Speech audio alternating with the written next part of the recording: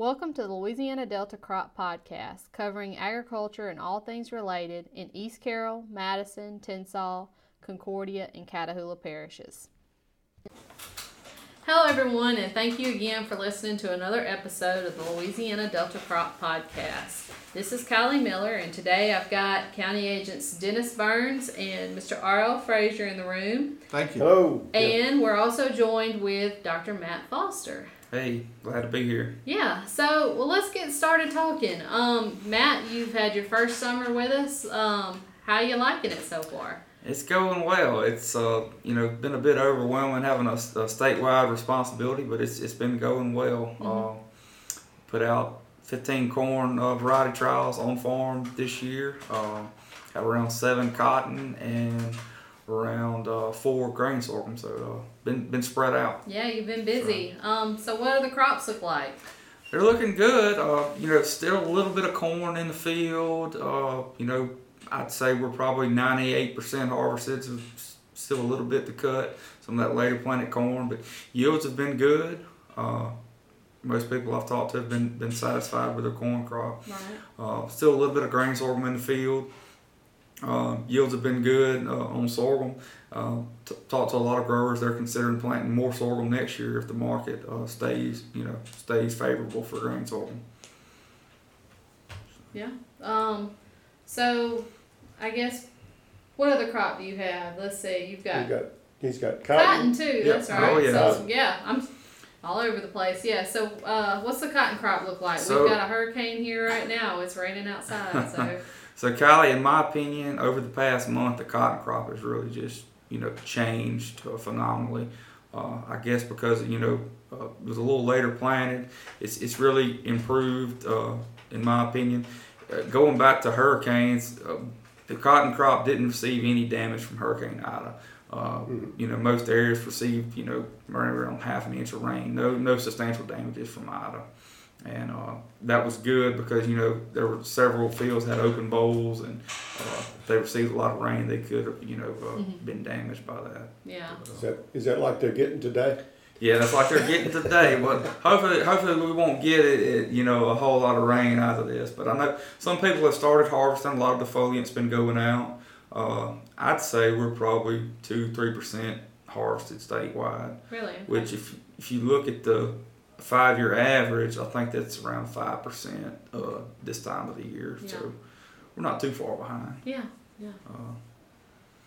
Matt, looking at some of the cotton that I've looked at in the parish and here on the station, I mean, the early planted cotton, in July we lost a whole bunch of stuff. Mm-hmm. It shed, like the bottom crop and some of the middle crop, it just shed. Now the later planted cotton it kind of held it, and it looks, to me, the later planted cotton looks better than the early stuff. And the early stuff. I don't think it's just a factor of environment, any stress factors or drought factor. Well, drought's really not been an issue this year. No. I hadn't seen a drought. We've watered soybeans, but there's been some cotton that's been irrigated. Yeah, I'm sure. But I know this year we did lose a lot of fruit to plant bug. Plant bug pressure's been really high this year. Yeah. I've seen what Dennis is talking about there. I've seen the same thing. A lot of the earlier cotton, bottom end, we lost some of the middle, everything. Looking at your trial that we have, same thing showing up there, cross varieties. Mm-hmm. Looks like we've got a pretty solid middle crop and top crop. I actually got a call the other day on Target Spot. Mm-hmm. Seems to be a little more pressure from Target Spot this year than in the past. But yet the cotton was looking good. I talked to Trey, and he said it's starting to appear in certain areas of the state. Going back to the fruit drop and everything, we've had a lot of cloudy days this year, a lot of cloudy weather, and I think that played a part in it. But even to go back to RL here with the Target Spot, even on Target Spot, if it shows up now at the point probably most of the cotton, it's just going to defoliate. It's not really going to affect yield, is it? In my opinion, I don't think so. So I mean, if it takes a few leaves off, it's not going to. That's not going to hurt anything. Yeah. Well, good. That's Well, I mean, like this morning when I left the house, we're probably getting at 3 inches right now. Mm-hmm. Now I don't know about y'all because When I left this morning, didn't check the rain gauge at my house, but according to my electronic Yeah. reporting, well, Climate View, okay, I use it. Got fields scattered all over the 2 parishes I work, and ½ inch was the most we had, probably the most uniform ½ inch I've seen all year. It's pretty much just, there's some hot spots and yeah, some lower, I say hot spots. Some got more, some got less, but it was pretty even ½ inch.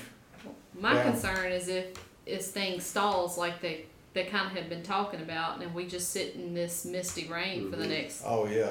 till the weekend. well, That's not. Dennis and I actually talked about that this morning as I was driving in. This cloudy, misty weather, probably, if it hangs on for 3 or 4 days, could probably do more harm than a Then 2-inch actually- rain. Yeah, If the that's sun right, would that's pop right. right back out. That's what we need. Which when the coming from Faraday to St. Joe, I could see a break in the cloud cover. So yeah. fingers Hopefully- crossed. I mean, it's quit raining here now at the station where we're recording, and the sun's trying to come out a little bit. So, we've probably had 2+, between 2 and 3, maybe 2.5 here. But it's been just it hadn't been heavy rain. It's just a steady rain. I mean, you walk through it and you don't get really, unless you stand out in it, you're not going to get that wet. Just walking to your car. Mm-hmm. But it's going to soak in, and I'm concerned. I got another question. Go for it. All right, you said, and you mentioned this, we talked earlier, 30-inch corn.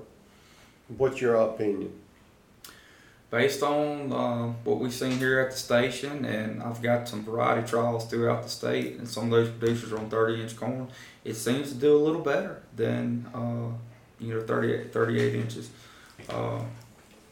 So Well, that's good. I think, and that's just been, and we've all talked about it because we've got producers. We don't have a lot of producers on 30s, but we do have enough, and it seems to be, if you're in corn and soybeans, that rotation, 30 seems to be a very good fit. The 60-inch cotton has come in. Mariel's got a producer. I've got one. That's all I know of in the state on 60-inch cotton. And but what do you think about it? I mean, it's not for everybody. Don't get me wrong. It's not for everybody. it's not for everybody, but I think it's definitely something worth looking into. Especially if the benefits can justify, the equipment changeover and everything. But I definitely think it's something to look into. As I know, producers here in Tensall, they I forget the actual number, but they said they have a huge savings per acre just by going to the 60-inch cotton. Let fewer inputs. They're able to band applications of PGR, insecticides, things of that nature. They banned. They built a rig that they can spray with. It's the old Bassagran rig, the old banding rig that we used to call it, and they built one bigger. And their cotton, I saw them spraying it. It was almost knee high or better, and they were still banding. But their seeding rate is much lower. Basically, cut it in half, or Not in half. not in half, but 60. They probably cut it 40%. 40%. I mean, it's significant on their seeding rate. Mm-hmm. And I know the 60-inch we have here on the station last year looked really good, did really well.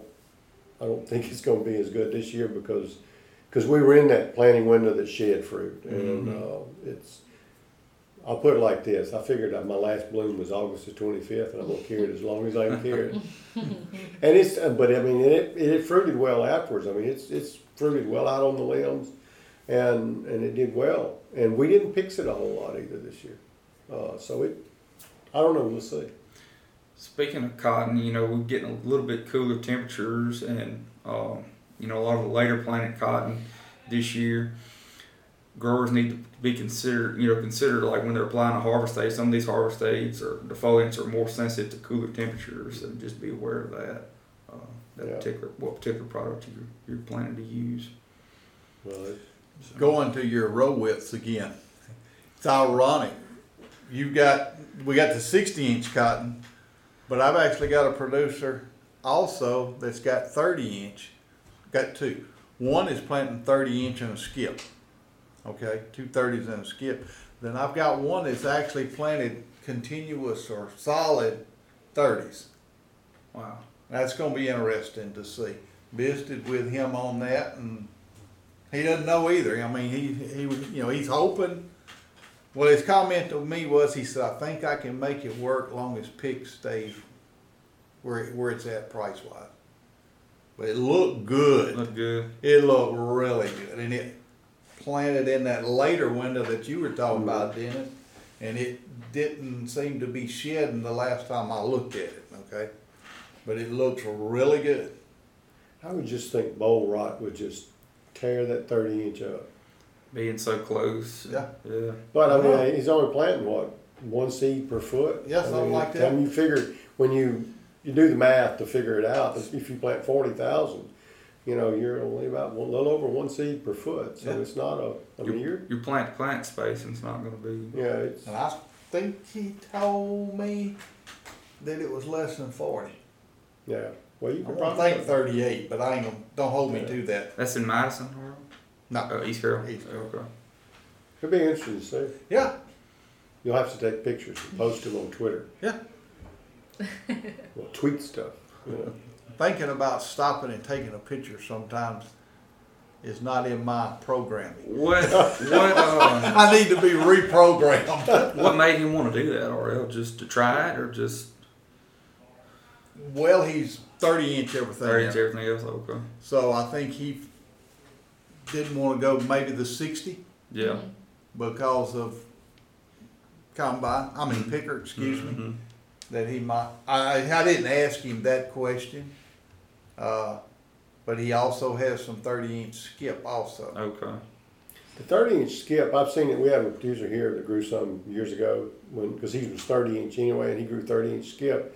The biggest problem he had with it was, he's got a 16-row planter.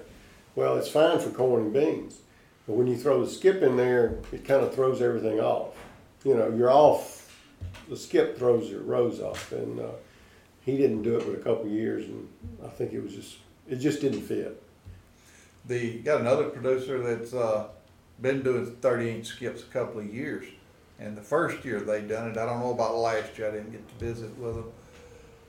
The first year they done it, they loved it, yielded great, but that 60-inch gap in there, Mm-hmm. the more sunshine, the more bold, it did have a tendency to lodge a little bit Yeah. coming into those open areas. Mhm. And weather caused it to lay. Had it not laid down, it would have been phenomenal. But where it fell over, so it was a little bit more difficult to get up under it. The 60 inch generally gets more bushy. Yeah, Yeah. and you can keep it short. And you look at this on the station; it's shorter. It's kind of squats. Mhm. The 60-inch number one thing is you got to pick the right variety. If you pick we picked the wrong variety last year. We still did phenomenally well, but it was the 40-inch. The cotton variety liked 40 better than it liked 60, and and consequently it won. It beat it by 200 or 300 pounds of length. But we think this year we picked a different variety. They should plant a more full season variety. The only thing that I'm going to say this, and then I know Kylie's waving at me over here. We got to hush. So, if you go 30s, and this is the one thing everybody's talked about 30s, is you want a bed. If you do a 30-inch bed, it's hard to stay on top of it. You almost got to go to a wide bed, a 60-inch bed that you can plant on, and because you just trying to stay. And we fought it here on the station when I was a research associate. You did it when you were a research associate, Kylie, and you just can't. Even a 4-row planter with row huggers just doesn't want to stay on a 30-inch bed. Oh no. And so the wide bed, that's where the wide bed comes in, and that's I got one last question for him, going back to corn. And I'm putting you on the spot. If you don't feel comfortable, that's fine too.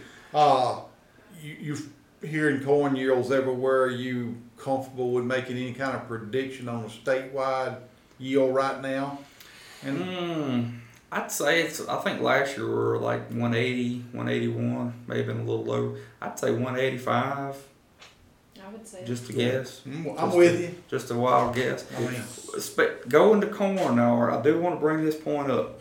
I have been seeing a lot of fields being burned, and we do not recommend burning. I'm actually putting out an article today. It's putting a value on the nutrient content left over in the stover. And if you're at a 200 bushel corn crop yield, just by, based on fertilizer prices, the value of the nutrient content in that stover is around $113 per acre. wow. I'm glad to see somebody put a number on that. And Yeah, and with the fertilizer prices going up Yeah. every Yeah. day, And we just, there's no sense in burning it. Let Mother Nature do her thing. Let it naturally decompose. I mean, you could, if you want to do something with it to make it look more pretty, or to, speed up the degradation of it, you could bush hog and then re-hip or something like that. Well, I'm glad you said no burning. We talked about that last week on the podcast, Yep, so that yep. was, yeah. yeah, We're, but we gotta burn it. Now, if you do burn, you need to do a tillage operation immediately following the burning, because you could potentially lose more P and K with the ash blowing away, being moved by rain and things of that nature. So if you do burn, we're not recommending burning, but if you do, you need to incorporate that that ash into the soil. Yeah. So. And while we're talking about burning, I guess I can plug Mr. James's Yeah. burn class that he does. What's it called? It's the Burn prescribed burn. burn Yeah. management. Yeah, burn management class. So. And you have to be, now, y'all correct me, do you have to be a licensed burn manager to actually technically have to burn? Or do you have to have the training to be? I can't remember. I did it. I remember. did it for our farm, and I can't remember. I don't think there's no legal requirement yet. There is a certification.